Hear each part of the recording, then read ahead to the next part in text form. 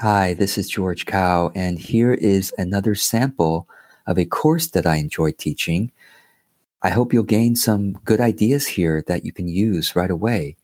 If you'd like to dive into the full course, check out the show notes below, and you'll find a link where you can enroll in the full course. Either way, I hope you enjoyed this sample. All right, so welcome back, Conscious Money Flow. This is session number 4. I'm glad that I didn't scare you away too badly with the previous session, but I'll do my best in this one. No, I really was looking forward to this. I've been looking forward to this exact topic for months now in preparing for this course.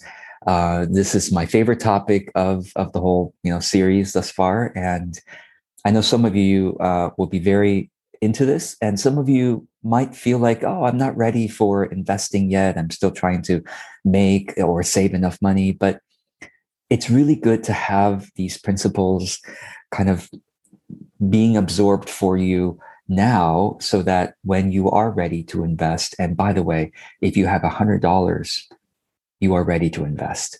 So whenever you have $100, you are ready to put it into the market and let it work for you. Why not, right?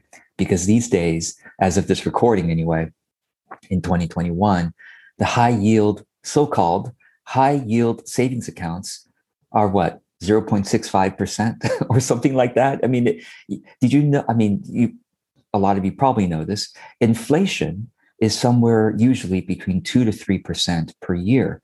Now, why is that important? It means that if you keep your money in cash, you are losing 2 to 3% per year in spending power. You have $100 that you can spend today. Let's say $100 buys you a certain amount of, milk, all right, soy milk, almond milk, whatever milk you want. Okay, $100 buys you a certain amount of milk this year. Next year, you have to spend $102 or $103 to buy the same amount of milk. Every year that happens. That's called inflation. And so if you don't invest your money, you're essentially losing your spending power every year.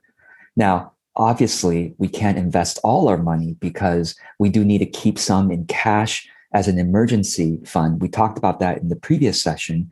So the emergency fund and other kind of more immediate or midterm spending that you keep in cash. When I say cash, I don't literally mean like what my mother-in-law does, literally keeps cash underneath her mattress, like she keeps a lot of money, like in paper bills in her home, which I'm quite uncomfortable with. What I mean by cash is money in your savings account or checking account. So it's good to keep some cash in case of emergencies, but beyond the immediate or emergency midterm spending, you should put as much as possible into investments so that you can at least beat inflation and not lose your spending power too much over time. So without further ado, let me go ahead and show you what I've got for you today in the document. And so we're going to start around, well, let me go and show you here. Below the session 3 homework, we're going to start with the session 4 ideas today. And, this is an important disclaimer. Every, money teacher does this. And I think it's a good reason to do it because it's too easy for you to give your power away to a teacher or a mentor or coach who says, I know best, just invest in this or that way. Right. And that's dangerous for a couple of reasons. One is that the teacher, myself or mentor or whatever, doesn't know your particular financial situation. Why does that matter? Because you might be closer to retirement than I am or farther away. You might have certain tax situations in your location, country, province, whatever, that I'm not aware of. And so when I tell you to invest in this, you don't realize you're going to be taxed 30% on that. I couldn't tell because I don't know your situation. That's why those of us who are money teachers always say, please check with your tax professional. We're not just saying that to cover our ass. We are. But really, if you wanted to sue people, you could sue anybody. But it's important for your own, truly for your own financial situation, to make sure you work it out with your tax preparer. That's the most important person you should work with financially is the person who prepares your taxes, your CPA, your tax preparer, whatever they're called in your country, because they'll be able to tell you. And give me one moment here. So go ahead and work with your tax professional. And some of you may even want to hire a financial advisor. Now, my own sense of things is I don't want to work with a financial advisor because I've done my own research and I'm really quite happy with my research. But if you are somebody who tends to be quite emotional with regards to investments and money, like when the stock market goes down a little bit, you're like, oh, I had $100,000. Now I have 80,000. I'm going to sell everything. The financial advisor is well worth their payment if they can prevent you from selling during a downturn. Truly, that's like the most. Really, that's the most. That's where they're worth their salt and worth their gold. Is they prevent you. No, no, don't sell. Don't sell. The market will always go back up. You had 100,000. Now you have 85,000. Now you have 50,000. Now you have the great crash of 2021. Now you had 100,000. Now you have $30,000 left. Should you sell? The financial advisor who's worth their gold to say, no, do not sell because the market will go. You had 100,000 earlier. Now you have 30,000. You lost $70,000 in the market. Oh my gosh, should you freak out and sell? No, because it's going to go back up to 120,000 in a year or two or three if you're just patient. So financial advisors are really, really especially good for that. Plus, if they know taxes, then they're also very valuable. Personally, if I do my own research, if you do your own research, you could save tens of thousands over the years if you are confident enough to not use a financial. So it's really up to you. All right, so let's keep going here. There are some principles I encourage you, I urge you to read these principles in this document. Okay, there are, I think, 11 or 12 principles that I've given you here. And every principle I've given you includes some additional resources that I believe are pleasant to look at. There's some videos to look at. There's some nice charts and articles that are quite easy to read, to look at, et cetera, et cetera. So will you promise me to read these principles? You will save yourself years of agony if you read these, and you probably will save yourself, truly, if you apply these principles, you save yourself tens of thousands of dollars, maybe even more over the years if you follow these principles. It took me a long time to figure these things out. And I think it'll save you a lot of time. So I'm not going to read every word to you because I want to, answer the questions for those who are live on the call. But you can read them, and you can also ask me questions if you have questions on any of these things. As you know how to ask questions by this point in the document, just by highlighting a particular phrase or word, clicking on the plus button, and then typing your question and clicking comment, as you know. So I'm not going to read everything, but I will call out a couple of principles out of the 13 or 12 that I want to particularly highlight because there might be some explanation needed. And this is one of them. So why does the stock market always go up? Now, very important to clarify. Individual stocks don't always go up. You think Tesla is so hot today? Tesla could have a down period of 30 years, and it will be long enough for you where you're like regretting for the rest of your life. You think Apple is so hot today, or Amazon, or Zoom, or whatever, GameStop? Okay, whatever you think is hot today, any individual stock, or Bitcoin, or other crypto, anything that's individual stock will be hot in one period and maybe down for too long for you to survive it. So don't depend on individual stocks. You think Amazon's going to be great forever. Maybe, maybe not. We don't know. Some innovation, some entrepreneur will come along and maybe destroy Amazon in the coming decades. We don't know. Okay. Or something else might happen in society. So do not trust individual stocks. What can you trust though? You can entrust the entire stock market. Why is that? If you trust the ability of human beings to be creative, to solve problems, to be entrepreneurial, as long as human beings are alive, then you can trust the stock market will always go up over time. Now, just like, George, that's not true. What about the dot-com bubble burst? What about the mortgage crisis, 2008?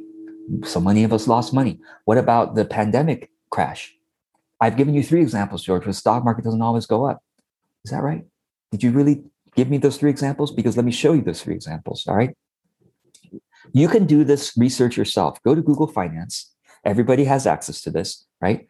Go to Google Finance and search S&P 500 and click on the one that says INX, which is the index, which is basically the, sort of like the gold standard for the stock market is the S&P 500, okay?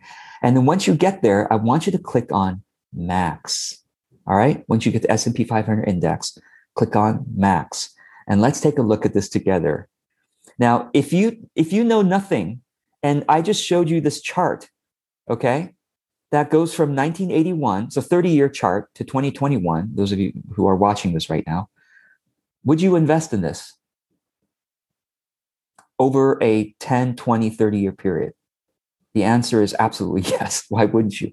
I wish my parents were smart enough to have put $10,000 in 1981 into the S&P 500, because the $10,000 in 1981 was $132 basically at that price per share, essentially. Today is $4,100. Okay. So essentially almost 40 times. So if they had put $10,000 in for me in 1981, it would be worth $400,000 today. 10,000. But instead, they put more than 10,000. They put tens of thousands into my college, which I kind of regret, because I wish I would have been picked up by some entrepreneurial mentor. I went into some entrepreneurial program instead of spending 5 years in college not knowing what I'm supposed to do. I still didn't know after I graduated, and wasted a couple tens of thousands in 1 year of law school. Anyway, I dropped out of law school. Couldn't stand. I'm still paying off those loans today. So all that money, even if I had put it in during let's look at this. If my parents were smart enough and urged me, do not take out student loans. All right, here, don't take out student loans for law school. We're just going to put in, $50,000 into the S&P 500 in August 18 of 2000, because hey, the dot-com bubble, dot-com craze. We are going to make lots of money. We're going to be millionaires. We're going to put all of our money in. Okay, August of 2000, they put all their money in, let's say. Okay. All right, let's say they put in $100,000, all of their life savings and then the next month, it starts going down. They start freaking out. And then within a year, it's down even further. Within 2 years, they feel like a fool. And maybe some of you have felt that way in the stock market. And then they keep feeling like they feel terrible. Now, they only feel terrible if they didn't study the principles I'm about to teach you. Okay? Guess what? They either feel like a fool or a failure for 7 years, or if they understood these principles, they would be patient and keep some humor for 7 years. Okay? Got it? I want you to keep humor when you've lost tens of thousands in the stock market and never sell your shares. Can you promise me? Raise your hand if you promise me to never sell your shares during a downturn. Now, again, check with your financial professional and tax professional, because there's such a thing as tax loss harvesting. And for some of you, it may make sense to sell your shares during a downturn. But if you're looking for the long term, chances are don't sell your shares. Raise your hand. Other than tax loss harvesting, if you're savvy enough, raise your hand if you will not sell your shares during a downturn when you lose money in the stock market. Do not sell your shares. Okay, thank you. Okay, so they say, okay, 7 years I've waited. Now my money is even higher, just slightly higher than what I had before. See, George was right. The stock market always goes up. George is so smart. Okay, and then the next month, and then the next year, George is a stupid idiot. Look at this. I lost money again. That same money I put in .com 2000 is now worth half in 2009. George is a effing idiot. What did he tell me to do? Okay. I'm such a fool. I should never have listened to him. No, remember patience. Okay, patience. Yes. Let's keep humor about all this. Can we wait another 7 years? Can we do that? Let's practice patience. Let's meditate for 7 years. Okay. All right. Let's be patient. Patience, patience, patience, patience, patience, patience, patience. 7 years later, didn't I tell you? Not even 7 years, actually. 6 years later, you're back up. You're back up. George was right. Oh, I was a 14-year cycle from the height of the dot com. I was swept up in the mania, and I put all my life savings in the dot com bubble, in the height of the bubble, and I had to meditate for 14 years. And there was a website called Mindfully Investing. I think it's .com, but let's see, mindfullyinvesting.com. Yes, that guy is is amazing. You should read his blog, because that guy basically had that happen to him. That's why he ended up going into mindfulness, because he invested and then he had to be mindful for 14 years or whatever. Okay. But now he's a genius, because look, his $100,000 at the height of the dot-com bubble is now worth $400,000 today. Now, yes, there may be another crash. Okay, the crash of 2021, 2022, 2023. But look, the crash never goes very far. Do you notice that? Do you notice that even the pandemic crash of 2020 was still higher? You still had more money if you had been stupid, so-called, and invested at the height of the dot-com bubble, or at the height of the mortgage bubble, or whatever you want to call it. You still had more money at the depths of the pandemic crash. Are you getting me here? Is this making sense? Do you have any questions before we move on? And I appreciate those of you who are live here and chatting. Claire says it's very scary when markets go down, but staying on the long term is the way to make good money. Claire, you mentioned that you have seen several downturns, and I really appreciate that. I wish I had been wise enough to invest early on to see several downturns. And by the way, the next time the downturn happens, we can all kind of get together in community. I may, in fact, send an email out to let's all get together and meditate, and remember and revisit the principles and look at the charts and remember that, guess what? History repeats itself. Why does history repeat itself? Because human beings don't evolve that quickly. And let me also tell you this. Human beings do evolve over time. And I'll tell you what one financial evolvement, one evolution in the financial markets that will benefit you in the future. They have learned over time, the stock market people have learned over time, the people who run the indexes and run the whatever, Wall Street, have learned over time that people freak out, okay, essentially. So what they've done is whenever there's a giant downturn, they turn off the spigot. Have you noticed that? Those of you who've lived through several downturns now, notice that in recent years, they turn off the spigot. They disallow trading for people to cool off. Have you heard of that in the news?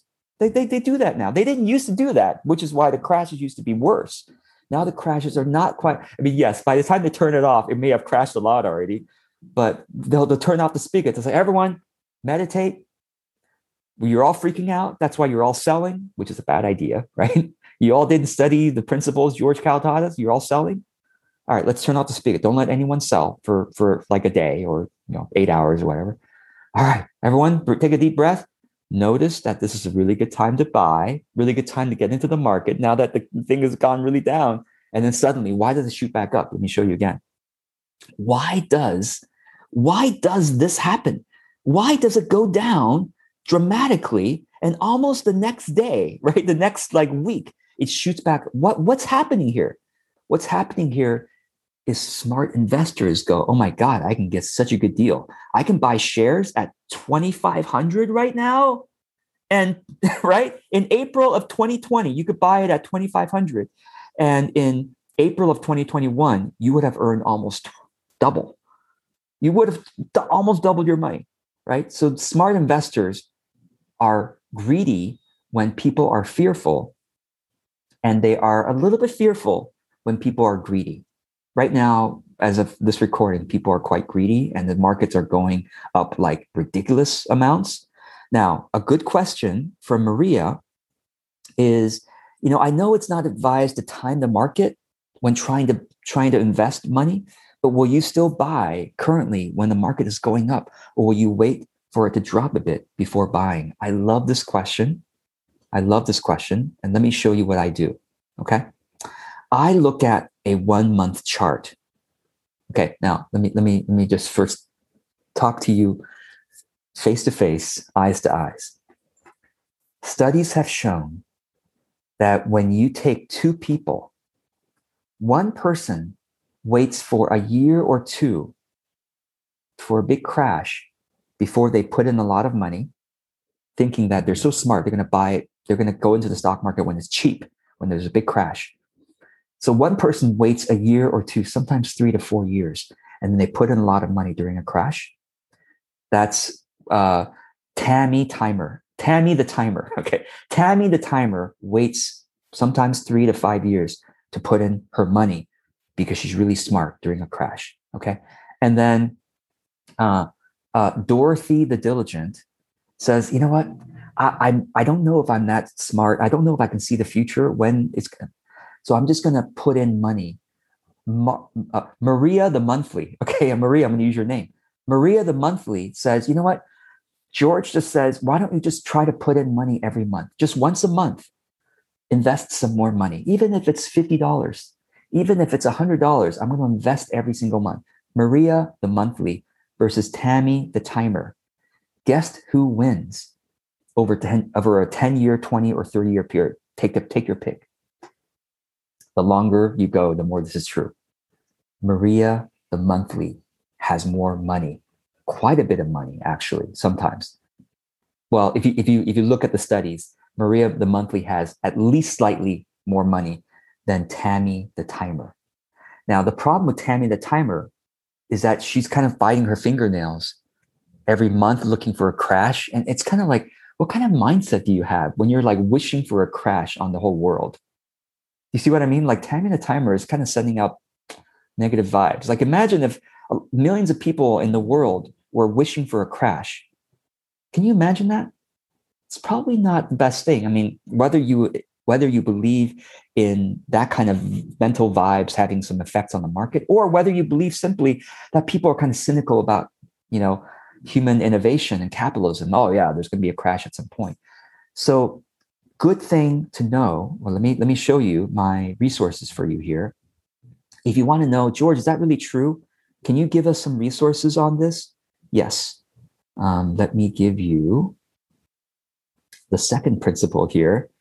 Okay, invest as soon as possible and invest often and early and often. Okay, so I will give you basically, if you read this, well, this goes to a Google search result for this phrase, time in the market beats timing the market.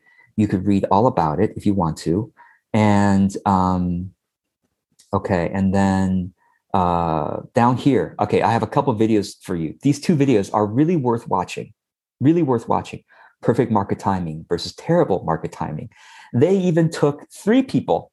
They took Tammy, Patty, the perfect timer. Okay, always invests at the bottom of the market. Only ever invests at the bottom market. Versus Maria the Monthly. Okay, versus Willa, the worst timer. Okay, always invest at the top of the market. Okay, basically Maria wins. Isn't that great? So essentially, you don't have to try to be smart.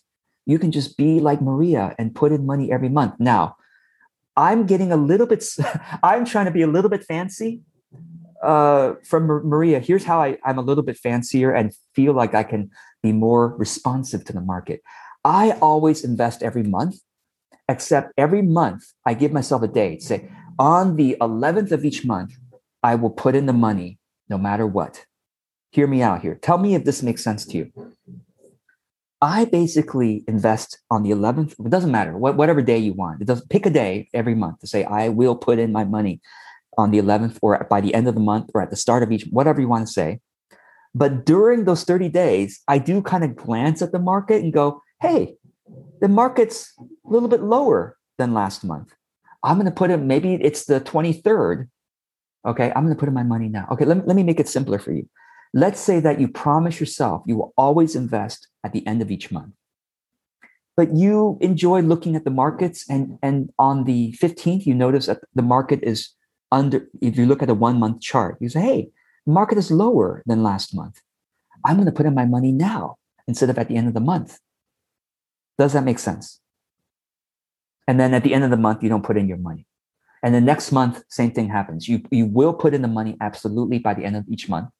But during the month, if the market is down, then you'll put it in at that point. So it's a little bit of market timing, but it's really more like being consistent every single month in doing that. Are there any questions? I've really just given you, I think it's the best investing advice. It took me a while to research this and figure this out. I wish I had someone that told me 10 years ago. So now I'll give you one more nuance here. Studies have shown that if you have a lump sum to invest, let's say right now you've been keeping your money in your savings account, $10,000 that you don't really need in the next 5 years, you could put that in the stock market. Should you put all $10,000 in today, or should you drip that out? Let's say 10,000. I don't want to invest 10,000 now, because what if tomorrow or next month it crashes and I would feel so bad emotionally, right? Then you would do what Maria would do, which is take the 10,000, divide it by 6 or divide it by 5. Okay, over the next 5 months, I'll put in $2,000 a month, because then just in case something crashes in the next 3 months, I won't feel this badly. That's called dollar cost averaging is the consistent method, and lump sum investing is the I'm putting all in today. Now, mathematically, historically, what's strange is that lump sum investing has always won. Most of the time, it's 67, 2/3 of the time, lump sum investing ends up having more money. It's like $10,000. I don't know what the market's going to do, up or down. I put it all in today. And 2/3 of the time, that person has more money after 10, 20, or 30 years. But emotionally speaking, we feel more in control when we divide up the 10,000 and just put in 2,000 a month for the next 5 months. Does that make sense? Do you have any questions about that? Now, most of us have a regular period of regular money every month. Like, okay, this month my business got me $100 of profit, $1,000 of profit, whatever. Let me put in the $100 this month. Most of us are doing periodic investments anyway. But if you have an inheritance, if you came into some large sums of money, you can still divide it up and invest it over the next 5 to 10 months and feel more emotionally in control. Any question about that before we move on? Okay, and thank you, Cecilia, for asking about ethical investing, which what we're going to talk about next. But let me answer a couple of questions for you. And Katriona just wrote, I'm mispronouncing your name, I'm pretty sure, that Tammy the Timer in my family, it has passed to me a bit, but I like Maria the Monthly. Here's the thing. Some people, they were so bitten, they were so hurt by the dot-com bubble that they're still waiting to put their money in. I mean, they've been waiting for 20 years. Can you imagine? They lost out on the enormous growth in the 2010s and the early 2020s. Some people were so hurt by the mortgage bubble, crisis, that they're still waiting on their money since 2010, 2009, and they lost out on a whole decade of tremendous growth. They would have doubled or tripled, quadrupled their money. So that's why it's so dangerous to not invest. It's actually more dangerous not to invest for your long-term sake. Now, Cecilia asked a very good question. It's like, is eternal growth sustainable? It's a very good question. Can the market keep going? Yes, George. Do the stock markets always go up forever? Here's why. Here's why today's high is tomorrow's low. Here's why. Because humanity continues to improve upon their previous processes. Let me explain. In the past, we had to use fax machines to send messages to each other, right? Remember the fax machines? Anybody? I had fax machines growing up, right? Now you could send a message through 20 ways. What do you want to do? Email? You want to do Facebook messaging? Do you want to do Instagram? Do you want to do Twitter? You want to do whatever, Clubhouse to get together with a bunch of people? Now, what used to take 3 minutes or whatever, 5 minutes, before that, telegraph. So essentially, because time is always being saved, number one, with new conveniences, and also processes are always being improved. It's like, we used to think that leadership was about punishing your students and your employees harshly until they do right. That was human model of leadership for thousands of years. And now today we realize leadership is more about partnership. Like it took us 2,000 years to learn that, right? And so now with better leadership, companies run more effectively. Oh, we realized during the pandemic that maybe we don't have to get everybody into the office every single day for the rest of their lives. Maybe some of them can work from home at least part of the time. Do you understand? So the processes so now office buildings are not needed, unfortunately, for the real estate market or the commercial real estate. So you see what I mean? So humanity will always figure out ways to save time, save money, be better leaders, be better to each other, make better products. And that's why the stock market will always go up. It's not that you could say fiat currency is going to sustain itself forever. We don't know. Nobody can predict. Bitcoin and crypto could give us a run for our money in the next 10 years, but we don't know. All the experts, never listen to an expert that says, I can tell you what's going to happen. If they say, I can absolutely tell you what's going to happen, you should probably go the other direction, because the wisest financial experts and economic experts know that all we can do is take the biggest sample we can of historical returns.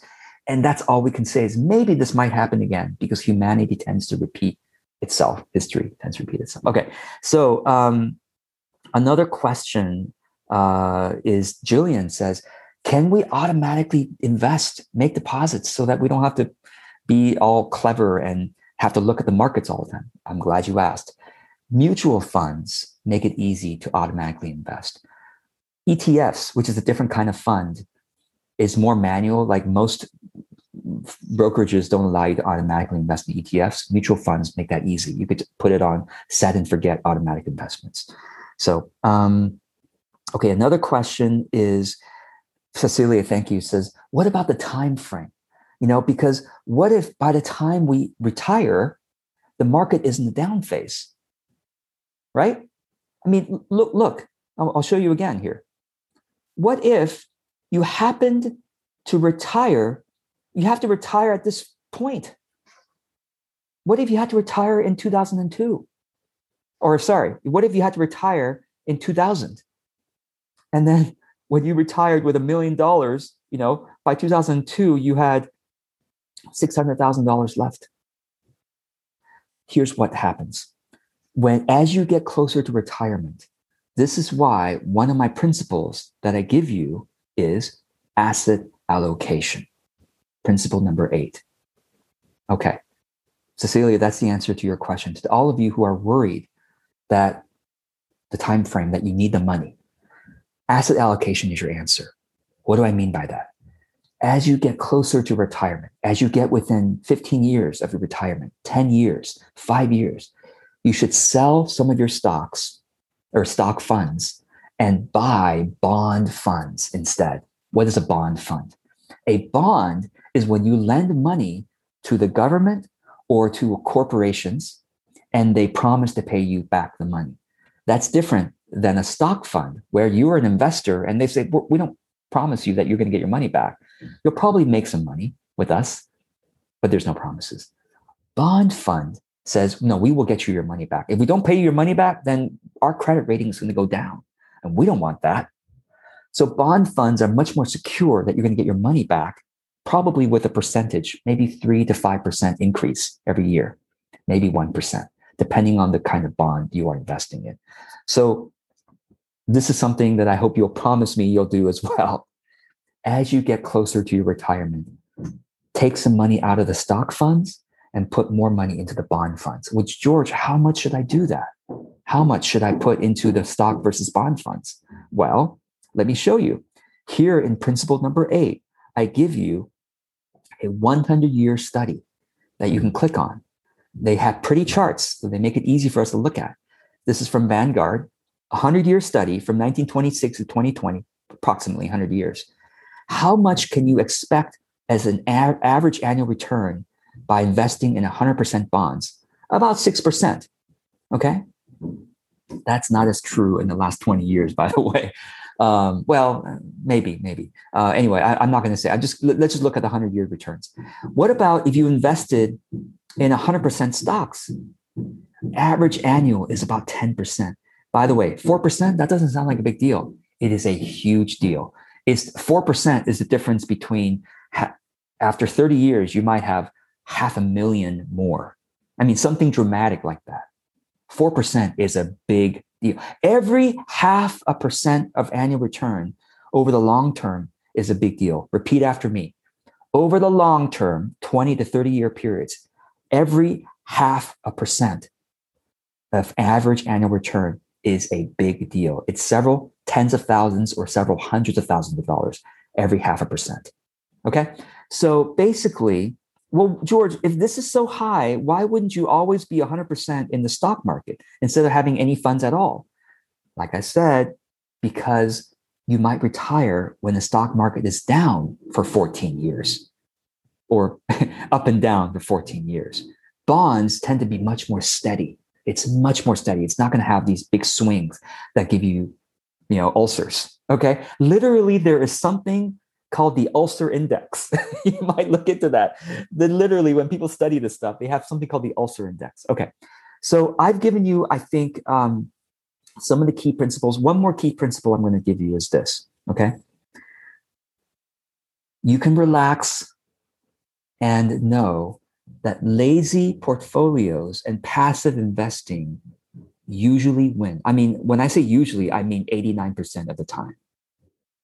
So let me explain what I mean. You heard from a friend, oh my God, you didn't invest in Tesla? Okay, one friend says that. Another, which gives you FOMO, right? Which is some meditation material, right? Another friend says, oh my gosh, you should totally invest in. My friend is a hedge fund manager, or my friend knows about this mutual fund that's earning like 100% returns, man, in the past year or two. You'd be stupid not to invest with my friend's fund. Okay, all right. But your friend's fund just gave you a 1-year sample, a 5-year sample, even a 10-year sample. We need 30-year samples. Repeat after me. We need 30-year samples. We can't look at 1, 3, 5-year samples. Certainly not. 10 years is a little bit better. 20 or 30 years is really more accurate. So when a friend has a fancy fund, I'm earning 50%, 100% a year. Say, yeah, but that's over what, a 5-year sample? Not long enough time, because there are so many stories of mutual fund graveyards. And what's scary about this is truly a Halloween story, right? But what's scary about this is that you don't often hear about the mutual funds that go out of business because they quickly, like a fund company, they may have 20 funds, 50 funds in their history, and they don't tell you about the 40 funds that they closed. They only tell you about the 10 funds that are doing okay in the last 10 years. Isn't that, it's kind of terrible, by the way. So the studies, the financial academics have shown us that if we take the graveyard of mutual funds, let's think about this here. Who is a better investor? Somebody who got an MBA in finance, top university, has a whole team of researchers, and now manages a mutual fund, a fancy mutual fund that invests in biotech or invests in, marijuana stocks or invest in AI or whatever. Fancy. Okay. Who is smarter? Do they have more information or do I have more information? I always ask myself that question before going with a hot fund. Okay. Am I smarter with more insider information than professionally managed funds? No, I don't think I am. I don't think any of us are. Well, okay, we're not smarter than them, and yet they lose to the S&P 500 passive index fund 89% of the time. So why are we trying to beat the market, people? If you can just stay pace with the S&P 500, which is what they're trying to do. Everyone is trying to keep pace with the average stock market. They usually lose. It's surprising. You think they went up 100% one year? They might go down negative 100% the next year. Okay. All right. So take a deep breath. So what this means is that you can be lazy and just put in $100, $1,000 into the S&P 500 every single month, and you'll probably do better than 89% of the smartest hedge fund managers over a 20 to 30 year period. Got it? Okay. So let me just take a pause and see if you have any questions before we move on to ethical and socially responsible investing. All right. So what we're going to do now is we're going to talk about socially responsible investing, which is fossil fuel free, environmental, social governance, social justice, impact investing, all that stuff. We're going to talk about that now. And then I'm going to give you a tool that I have spent hundreds of dollars, almost $1,000 to have vetted. And I'm still continuing to spend money to make sure this tool is even better. It's a retirement investing kind of planning tool that I spend a lot of time and energy into that I'm going to show you. And then we'll end with sort of the step-by-step. Well, how do you actually invest? So that's what we're going to go to next. All right. So, and thank you, Maria, for the question on expense ratios or fees. Yes, that is one of the principles that I've given you here that you can take a look at. Expense ratios do matter. And that was principle number 9, in fact. And in fact, there's a cool resource here. Even a small percentage of change of fees matter. Get this. I'm going to show you this real quick here, since Maria brought this up. If you invested $50,000 and every year you invest an additional $10,000, let's just use those numbers for now. If you went with a low fee fund of 0.03%, this is so low. I mean, it used to be decades ago that it was normal to pay 1% annual fee for a mutual fund. This was normal back in the 80s and 90s. Okay, 1% each year. You said 1%, George, that's not a big deal. Someone's managing money for me. 1%, I can give them 1% a year. Now it's down to 0.03%. That's how, again, human innovation, right? Like I said. So, but some mutual funds are still charging, let's say, upwards of 1%. How much difference does that make over 25 years? $100,000. That's well over a years of expenses for most of us. So like you could retire a year or two earlier if you had gone with a low fee fund. Okay. And the other cool thing for us to know is that shockingly, they did a study and found that basically the lowest fee funds are usually the best predictors of future success. Isn't that good news for us? Again, it comes back to the laziest portfolios usually win. And I want to tell you another quick story that they did.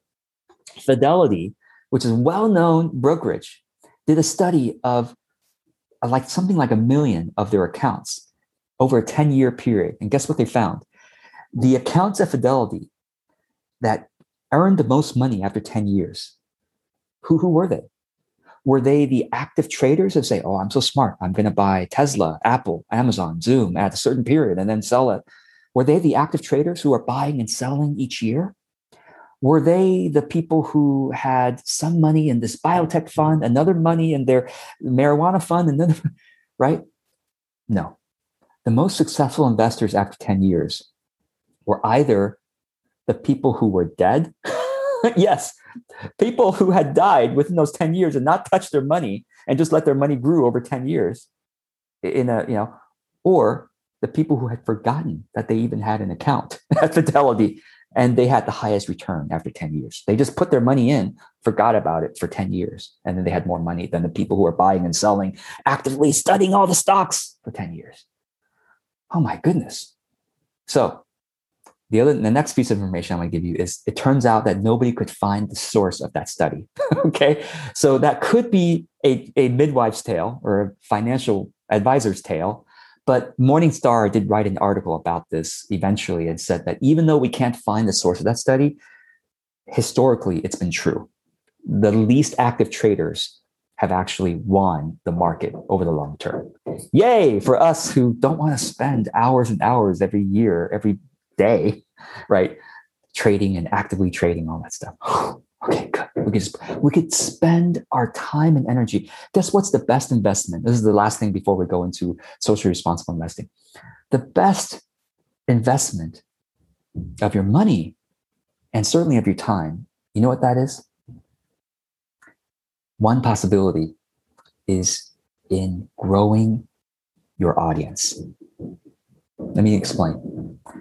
It's true. We don't know if the cryptocurrencies and other digital currencies are going to completely destroy fiat currency and the normal stock market in the next 10, 5, 20, 40 years. We don't know.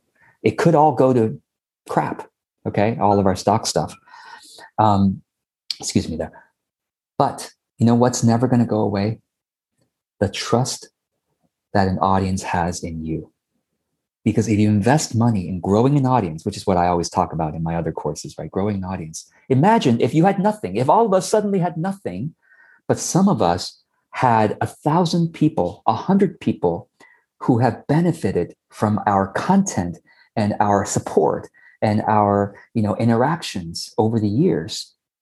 Those people who have 100 people who trust and like them and want to see them do well, 1,000 people, 10,000 people, we can always go to our audience and start a GoFundMe campaign. It says, everybody, you all know I lost my life savings in the stock market. Will you be willing to support me for $10 a month? Whatever you have, whatever you can do, $1 a month, $10 a month. I know we're all hurting right now, but can you support me for $5 a month? Some of us are not hurting. Some of us won in the crypto markets. You're millionaires now. You were right. Can you support me? Do you see what I mean? So the best investment truly is in people who you have a large enough community who love you and they're not going to see you starve. Now, yes, even so, the stock market, I'm betting my life savings on the stock market. So in my household, we have a big disagreement. My wife is completely 100% into the crypto, digital currency stuff. You just showed me her portfolio yesterday. I'm very proud of her. Crypto has been going up. She has like 20 or 30 different currencies. Okay, cryptocurrencies. Proud of her. Great. We used to argue about this like a year ago, 6 months ago. And I used to be like, you're wasting your money. And she's telling me, George, fiat currency is going to go away. You are. Okay. But then we came to a consensus. We said, you know what? Truly, if we take a step back, diversity is the best option, or diversification is the best option. So now I'm actually quite happy that we've decided to split our investments. It's like, okay, fine. When you make profits in your business, put it all into whatever you want, crypto or whatever, real estate, whatever. George, when you make profits in your business, you put it into the stock market, whatever you want to do. We have peace in the household and probably good diversification, hedge, whichever. She has gold and silver. I think that might be silly, but I can get a 5,000 year history. Maybe gold and silver will do okay, right? So it's true. If you believe, if you have some concerns about the fiat currency and stuff, you might want to put in, I probably wouldn't say 50% of your money in crypto. I think that's dangerous. Of course, coming from my perspective, I'd say if you're doing it yourself, if you don't have a spouse to split it with you, I'd say maybe put in 20% into crypto, and that's a good hedge against fiat currency, shenanigans that might happen in the next 30 years. So, all right, let's keep going here. But again, for me, I'm still putting most of my money into the stock market, and that's what most savvy investors are doing as well. So, all right, let's keep going here, and let's talk about environmental, social, responsible investing. So I have, of course, resources for you down here at a section called Social Responsible Investing. And why did I put it in quotes? Okay. Am I trying to, make doubts about it? Well, let me first explain what it is. So social responsible investment, and by the way, I should mention, I happen to have an MBA in social responsible business, which we also studied social responsible investing. This was back in almost 20 years ago now, 15 years ago is when I got that MBA. Now, that MBA really honestly taught me nothing that I'm teaching today. I had to do a lot more research myself. And give me just one moment here. I had to turn off the heater because I'm getting so passionate talking about this stuff. Okay, so what used to be called social responsible investing these days, as of 2021, is really mostly people call it ESG. How many of you have heard of ESG? Raise your hand.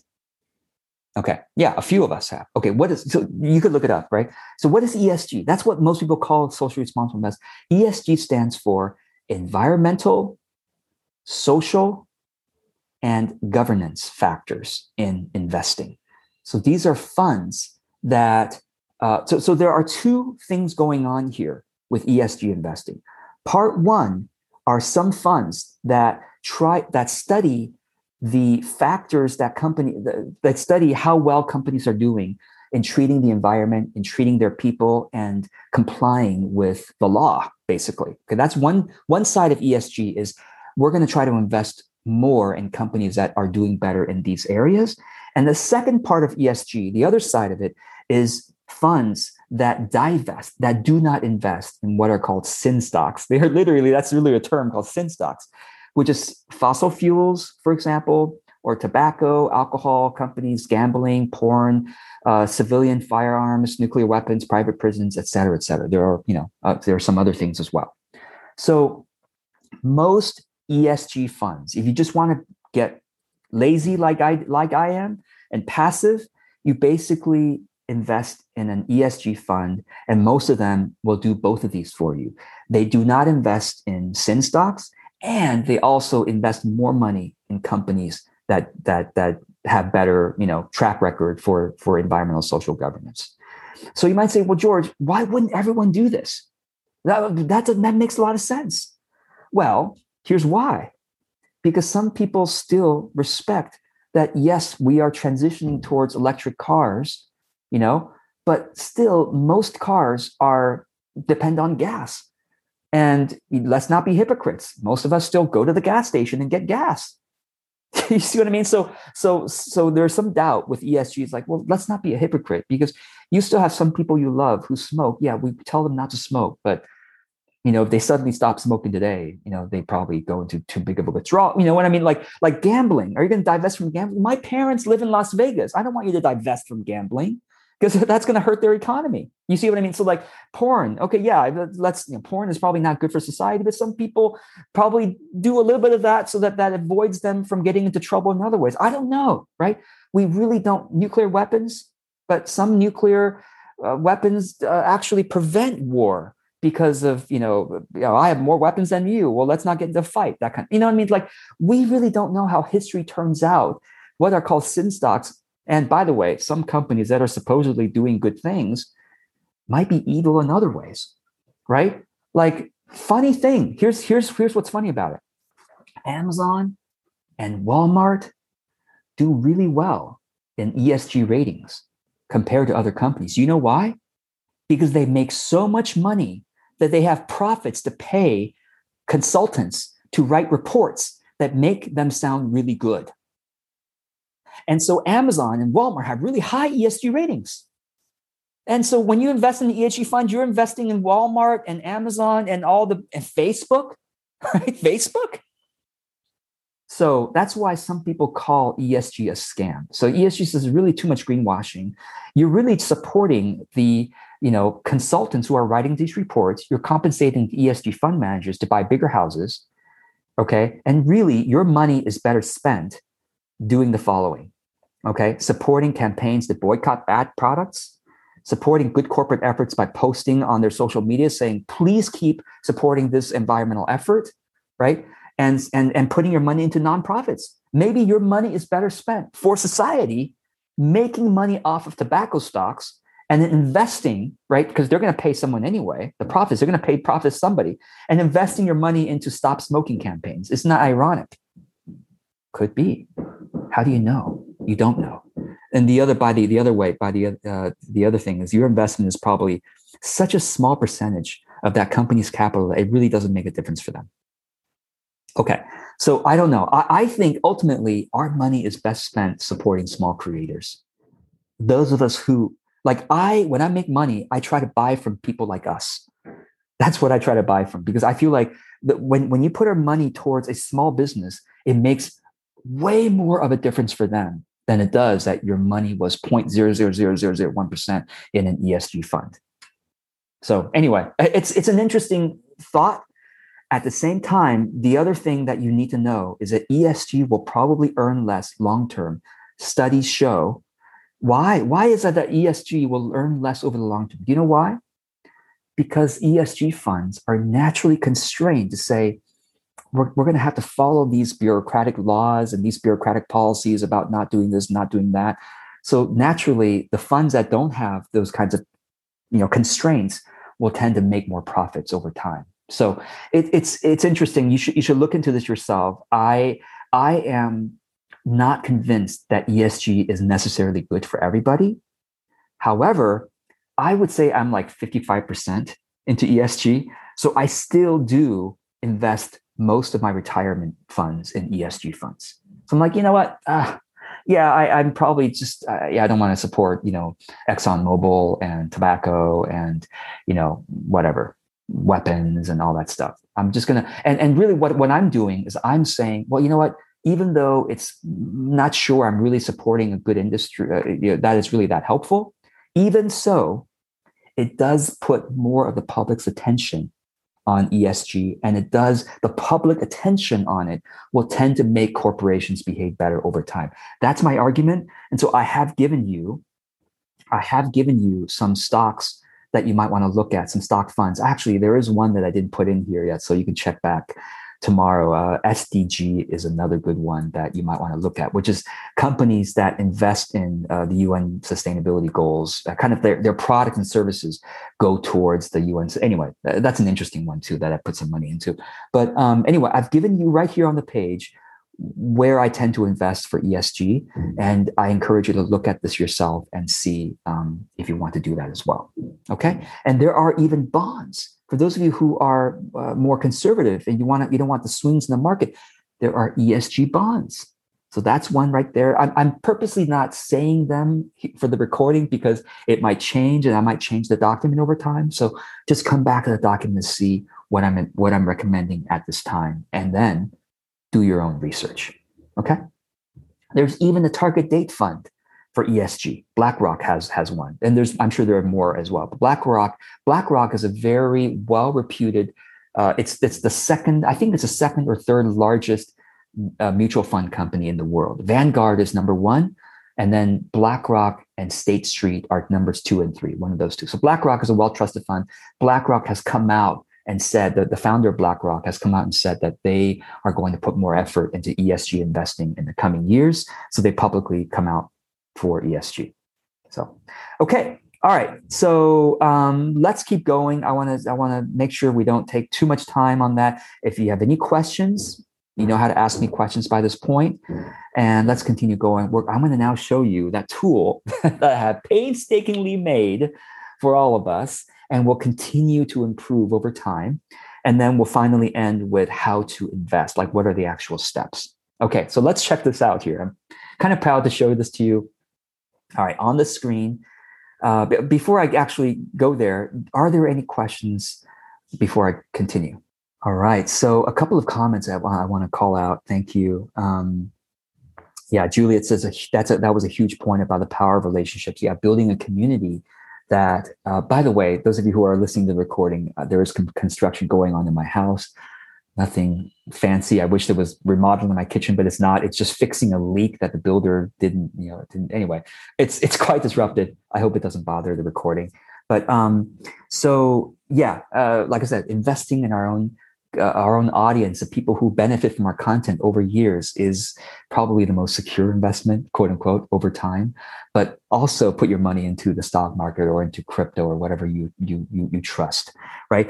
Sean has a really good point. Sean Galanos says, speaking of responsible investing, crypto is a huge consumer of energy. My gosh, you all should look this up. Those of us who are just all into crypto, right? I was really looking into this a couple years ago. And you look up how does cryptocurrency mining affect the environment. You know, I said cryptocurrency mining, that's all digital. It's not like mining gold out of the ground. No. Bitcoin mining and Bitcoin processing is something like it's sucking up more energy than like some small countries. I mean, it's horrendous. So it's worth thinking about these things before you just all go 100% into something, right? Just be aware of it. Just be aware of what's going on, where your impact is, right? So Cecilia asked a great question to say, how do we think about investing in the stock market versus other things? Well, we've talked about crypto just a tiny bit, but what about things like property? What about real estate? All right, this is really good to talk about. So real estate investing really should be thought of as a business or a side hustle. Yes, they call it real estate investing, but have you, those of you who have invested in real estate know that it's not just buying a property, it's not going to, it's way harder than investing in passive index funds that are going to, make you 8.5% every year over time, right? But what happens is the people who have studied real estate investing versus the stock market, and this is actually good for you to go onto YouTube, and I'll show you, okay? I'll just show you. Those of you who are fascinated with real estate investing, you should at least consider the alternatives. So real estate investing, well, I was Googling this recently. Real estate investing versus index funds, okay? I want you to YouTube this and then watch a couple of videos and watch more if you can. But the videos I've watched or the research I've done basically said that one guy I watched, one or two guys I watched said, I actually invested in an apartment, and I invested in index funds. And over 5 years, I looked at my returns. And the funny thing was they were about the same. They were about the same, except that the apartment investing took me a lot more energy because I had to find a good deal. Think about this. Property investing, you have to do the following. You have to hunt for a good deal, which is not easy because you're not the only one hunting for a good property, right? It's a big competition. You got to hunt for a good property. You got to be smart enough to find a good deal, number one. Number two, you have to take the risk of investing a lot of money into down payment, probably, right?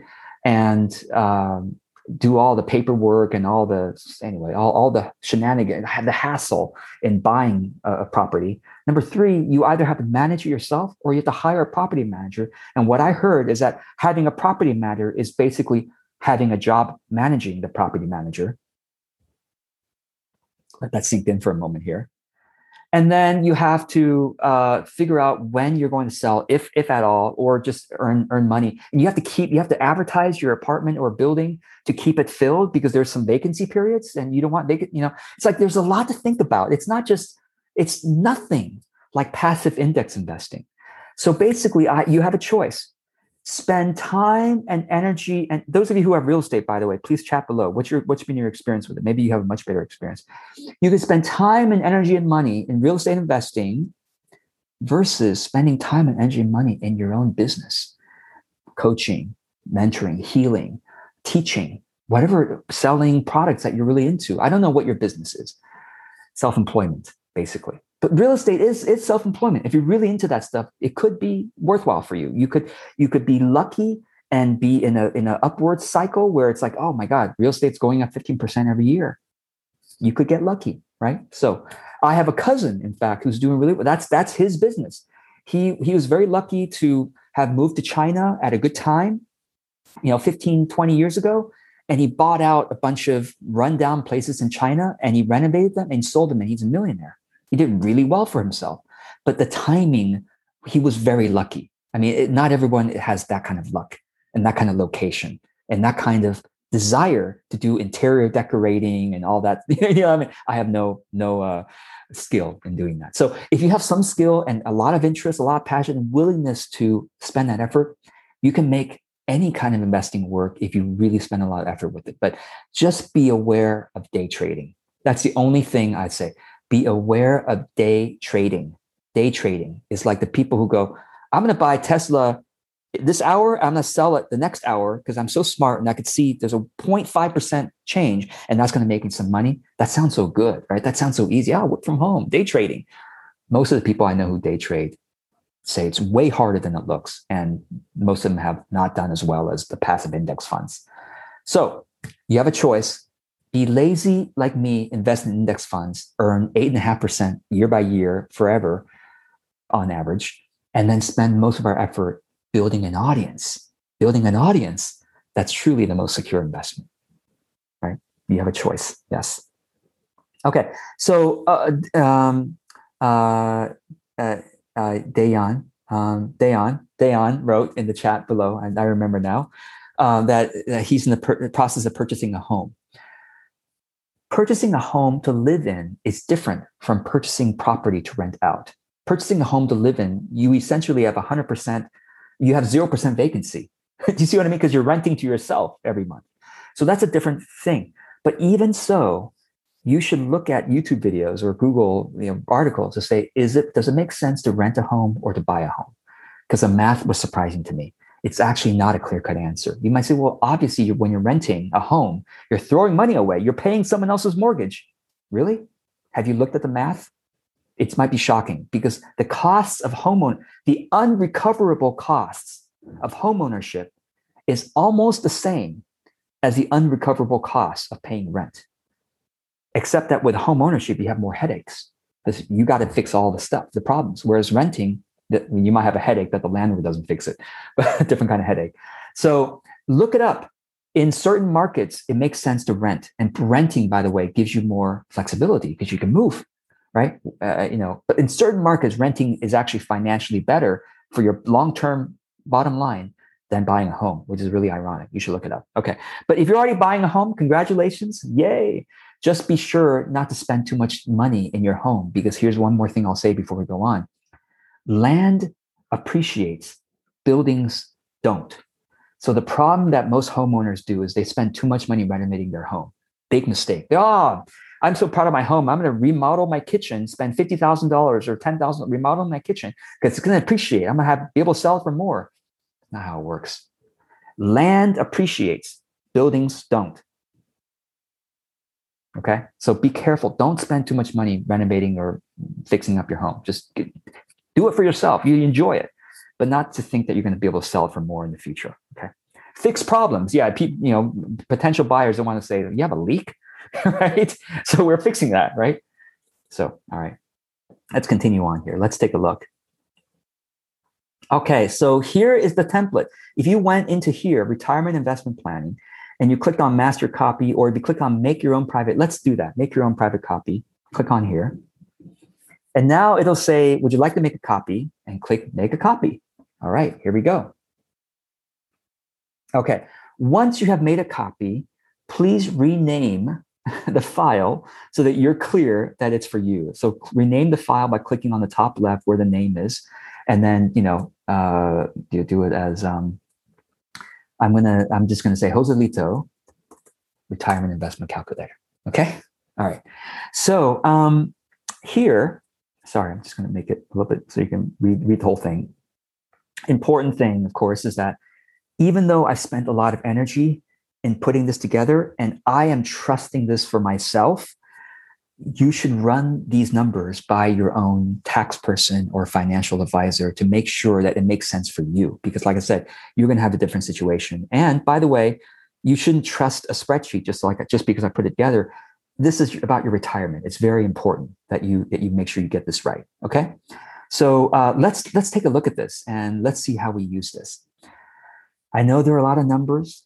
I know there are a lot of boxes, but we've done our best. When I say we, I literally have I've worked very closely with one person who's a spreadsheet guru. Okay. His name is Sheets Ninja, by the way. That's his business name. And I've worked with a financial advisor to vet this thing. And I've worked with two financial advisors. Okay. So a spreadsheet ninja, two financial advisors, and a third spreadsheet financial guy who's more of a amateur. So I've worked with at least 4 people to vet this thing besides myself. And this is the product that you're seeing. And I'm going to continue working with more people to make sure that this is more accurate over time. So I encourage you, when you come in here, you should probably come in here once a year to update the numbers for yourself to make sure things are still on track. Because so here's what I ask you to do. Come back, make another copy once a year. Take 15 minutes to update the numbers to make sure that things still look correct. Because I probably will have changed it once a year. I probably at least will have changed it. And you'll see the change log. If you make a copy, if you're looking at the master copy, the change log will be correct. Okay, so let's actually use this and look at this. So does anyone want to use their own numbers? I don't want to put anybody on the spot, but if anybody would like to be put on the spot and to use your numbers for the spreadsheet, go ahead and chat below. Okay, everyone's really shy here. So we're going to make a fictional character. We're going to make a fictional character here and just say, let's imagine someone, let's say to this year, 2021, they're starting at age 40 with, and what is this number? So all these yellow boxes are numbers you could put in, okay? Put in the numbers in the yellow boxes and don't put in the numbers anywhere else, okay? So you can input where there's yellow boxes. All right, okay. Put in the current year, put in your current age, put in the income needed is basically, imagine you were to retire today. How much money would you need each year? So you might also want to think about healthcare costs when you retire. Imagine you suddenly were, 95 years old today, maybe not 95, but 85 years old, and you're going to retire in today's dollars. How much money do you need every year? It might be higher than 50,000. You might say, George, but what about inflation? Don't worry about that because I've got you covered. I've got an automatic calculation for you. So let's say, Bob needs 50K. He's 40 right now. This is 2021. He would need 50K a year at retirement. Okay. And at retirement, okay, that's the first thing. The second thing, and that's why this spreadsheet is going to improve over time. At what year does Bob want to retire? We should put that number in. Let's say Bob wants to retire at 70 years old. 70 years old. Bob says, yeah, I can work for another 30 years just fine and then just live off of my money for the rest of my life. Okay, 70 years is the desired retirement age. Okay, what about partial retirement? So Bob says, yeah, maybe at 65, I'll just start part-time working. 65 years old, I'll start part-time working. And so I'll decrease my income, which is my investments also by 50%, meaning I'll invest less. I'll invest half as much as I used to. Okay, good. So now that means when Bob is retired at age 70, the 50K he needs is really in that time's money, it's going to be 104K. Does that make sense? Isn't that amazing? Inflation. You might say, George, where are you getting the inflation numbers? Well, I'm glad you asked. There's an inflation tab down here. If you click on it, you can put in what is your assumed average inflation percentage a year. 2.5% is, I think historically has been about that. So I put 2.5% in there. But you can adjust the 3% if you want. So that's a yellow cell, which means you can put numbers in there if you want. Okay, so what are we going to assume that Bob's going to earn every year, on average? 8.5% is a good assumption, in my opinion, if Bob is using the principles that we talked about in an index fund investing, et cetera. Okay. What is withdrawal rate? I recommend that you leave this alone. If you don't know what that is, if you want more information, you can always move your mouse over the heading, and then there's more information there. But leave that alone. That basically means when Bob retires, Bob is going to expect to be able to withdraw 4% from his portfolio every year. And 4% does account for inflation because Bob will probably still earn 6.5% when he retires. If at a conservative portfolio, count for inflation, that's 4%. Okay. So anyway, you can leave these two numbers alone if you don't know what we're talking about. You need to put these numbers in for sure, though, starting, current year, current age, and income needed. Okay. Now, you can also leave these numbers alone on the right-hand side, reducing risk. This is basically like, okay, Bob is going to start buying more bonds as he gets closer to retirement. So that's why the ROI goes down, but so does his risk, right? Okay. How much does Bob have right now in investments? How much does he have in tax-deferred investments? What is tax-deferred? Those of you who are in outside the US, please chat below. What does tax-deferred mean for you? In the US, tax-deferred is basically an IRA, an individual retirement account. It could be a SEP IRA. It's either a traditional IRA or a SEP IRA is a tax-deferred portfolio in the US. In the US, a tax-free portfolio is a Roth IRA, okay, which means I've already paid my taxes, I put money in, and when I take money out, government's not going to tax me. Tax-deferred says, hey, I get a tax break right now, but when I take money out in the future, they're going to tax me at that point, okay? Taxable is basically, well, I'm just putting money into a normal brokerage and I'm getting taxed right now, and I'm also going to get taxed in the future, okay? So how much money does Bob have in each of these? We're going to say 5,000 is what Bob has in each of these. All right, these numbers, let's also put in. How much money can Bob expect when he retires to get from the government every year. Or maybe he has family members who will give him money. I don't know. But let's just say Bob will expect $24,000 in retirement assistance when he retires. $24,000 a year just from the government. Okay. What's Bob's income tax rate going to be when he retires? Let's just say 25%. And then we can leave that one alone for most of us, unless you know what is different in your country. Okay. Now, what about this? What does this mean? Future allocation means every year going forward, from now on, when Bob invests money, how much of it is going to go into tax deferred? How much of it is going to go into tax free, like a Roth IRA? And how much of it is just going to be invested in a normal brokerage account? Okay. So for example, how much money in the US will you put into a SEP IRA? Or, how much money will you put into a Roth IRA? And how much money will you put in taxable? George, why are these percentages rather than actual numbers? Let me tell you why. Because the actual amount of money you're going to save each year is put down here, and also here. Now, I know these are two different inputs, but just if you want to keep it the same, great. If you want to change both, that's great. Let's say $15,000, okay, each year. Okay, all right. So let's take a look at the results. If Bob has these numbers and is saving $15,000 a year until he retires, okay, once he retires, he doesn't have to save any more money, right? Also, when he decreases at 65, he decreases it by 50%, meaning at 65, he starts saving $7,500 a year instead, okay? Check this out. That means Bob, if he retires at 70 years old, can live off of his portfolio without investing any more money for 23 years. Isn't that cool? So Bob retires at 70 and he runs out of money at 93. Okay. Which means if I'm Bob, I'm paying attention to that and go, oof. So maybe I should keep working a little bit at 70 so I don't run out of money at 23 years old. Okay.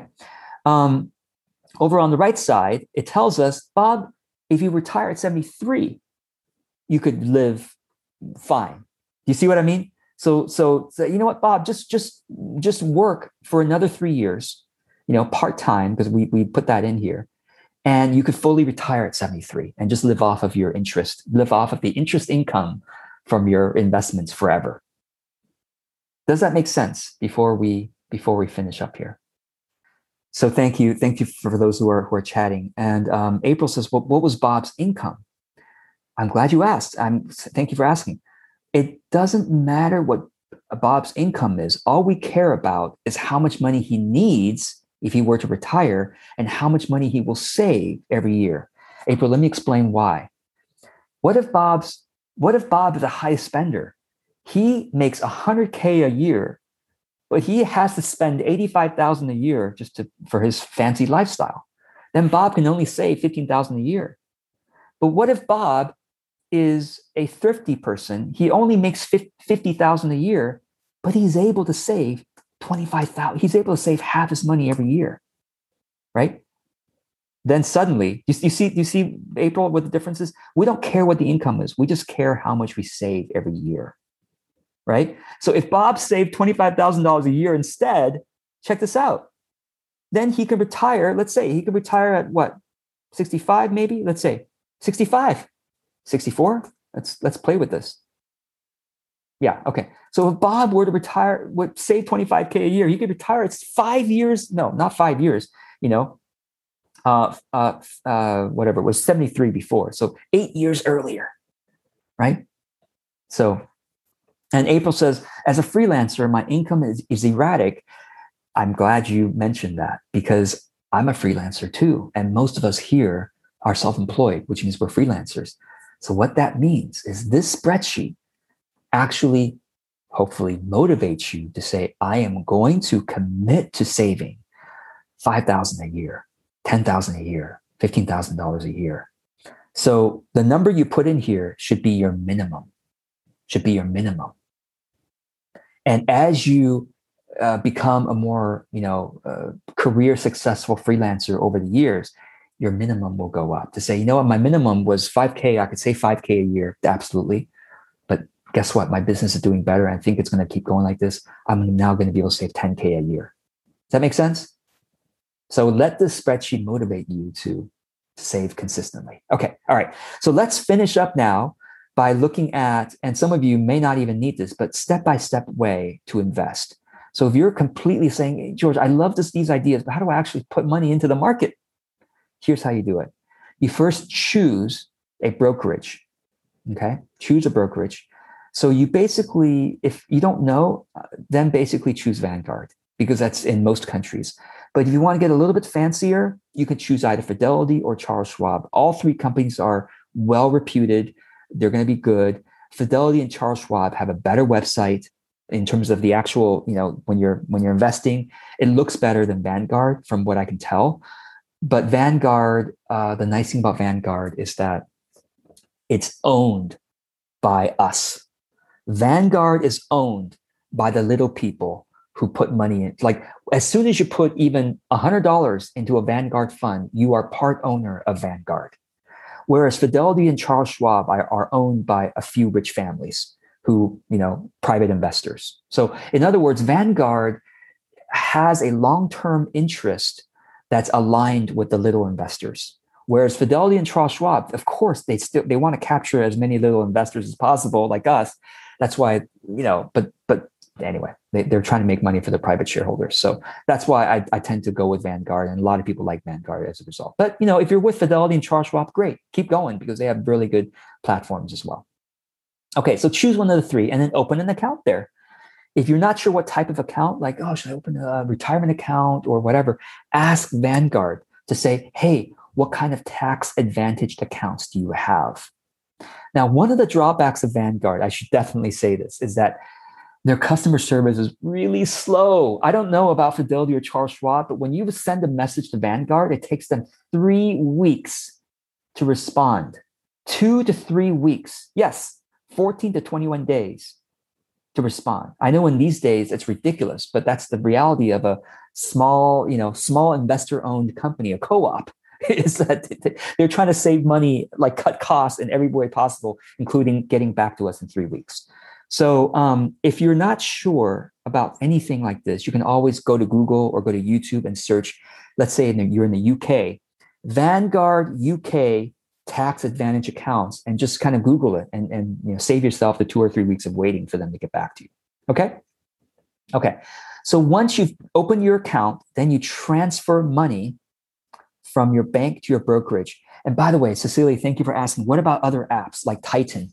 I have never heard of Titan, actually. But the apps that are really well known these days are M1 Finance, Robinhood, Webull, and Cash App, and other ones. Well, these are really well-known apps. And here's what I'm going to say. Stay away from apps. Stay away from M1 Finance. Lots of YouTubers are promoting it because they make money promoting M1 Finance to you, or Robinhood, or Webull, or probably Titan is people are earning commissions promoting these apps. Why am I saying stay away? Here's why. Those apps will tempt you to day trade. And those apps will also tempt you to invest in individual stocks more than you should, or in individual crypto funds more than you should. Okay. So that's why I recommend Vanguard, Fidelity, or Schwab, because those big brokerages understand that they want you to stay alive and thrive for 30 years. So they're going to encourage you to invest in index funds because that's usually who wins in the 20, 30-year window. Okay. So I know Cecilia says Webull is the worst name. I think so too. I don't know why they named it that. It's the reason why. Okay. The reason why I know Webull, like WeBS, right? A bull is the idea is a bull market is a market that's going up, and a bear. Have you ever heard the term bull market and a bear market? Here's what it means. Imagine a bull. A bull is like going up.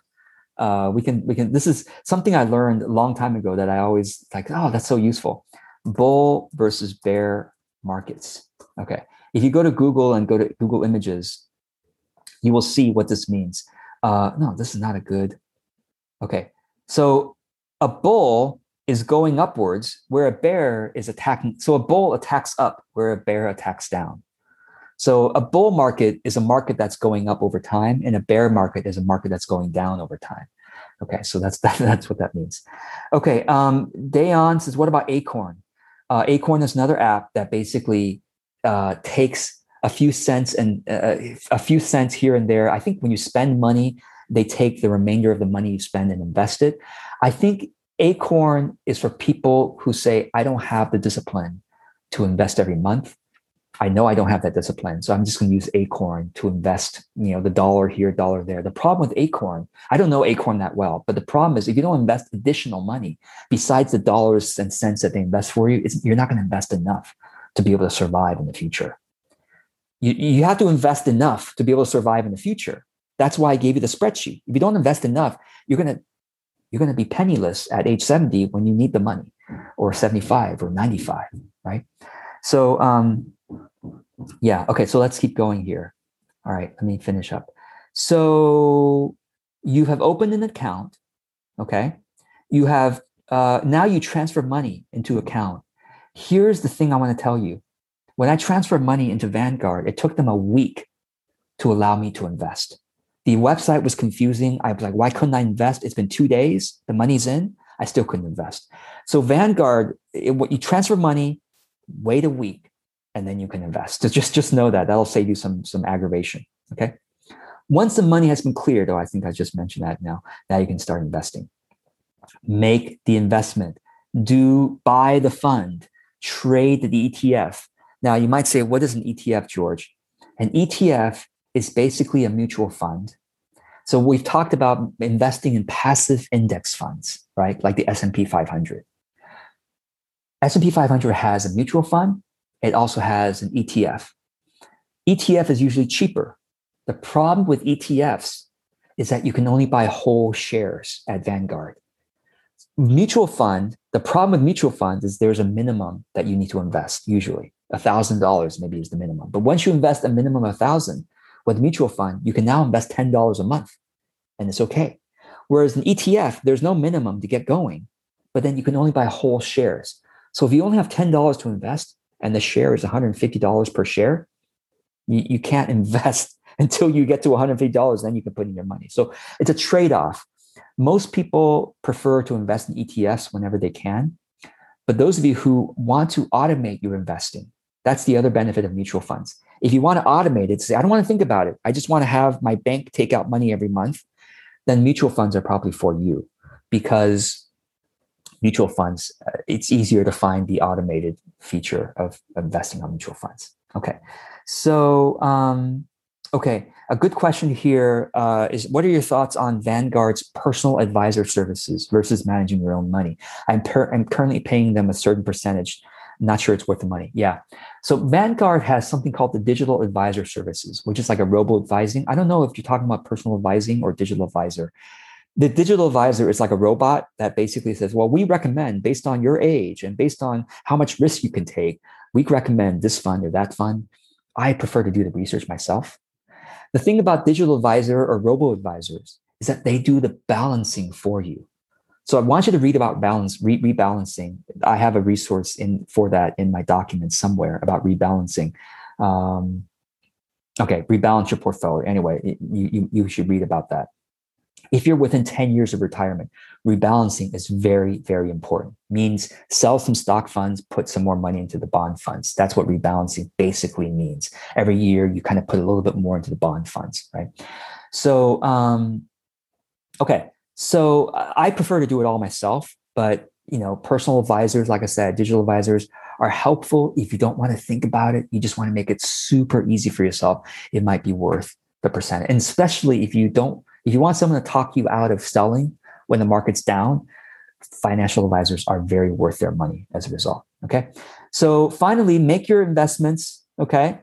And then update your personal finance spreadsheet so they can keep track of all your investments in one place. I gave you that spreadsheet, I think, in the previous session. And then lastly, set a recurring reminder for yourself to invest more every month. Remember, we talked about Tammy the timer versus monthly Maria. Monthly Maria wins in the end. So invest every month like Maria and like Manuela. and others here who have a name starting with M. Okay. So finally, I think I'm just going to end here because there's more stuff for you to take a look at to give you help. You can always ask me questions here in the document. And the last thing I want to urge you to do is fill out the feedback form. That'd be really helpful for me. There's a whole homework section down here for you to kind of step by step walk through it. But if you could fill out the feedback form, I'd be so grateful. And last thing is for those of you who are here live who want to take a group class photo, you can stay for that. I also be grateful for that as well. So those of you who are watching the recording or listening, thank you for being part of this course. Really appreciate your trust in me in learning all these different things. And then the last thing I'll say is don't trust me 100% about this stuff. You shouldn't trust anybody 100%, or maybe not even 90%. Maybe trust me 70% on this stuff. And 30% of the distrust, you need to do your own research to confirm everything, especially with your tax person. So with that, I look forward to hearing about your progress over the years as you make investments and you find yourself learning about this and finding yourself succeeding with this. I love to hear your progress or, of course, your questions anytime in a document. All right. So I hope to see you in a Q&A call at some point.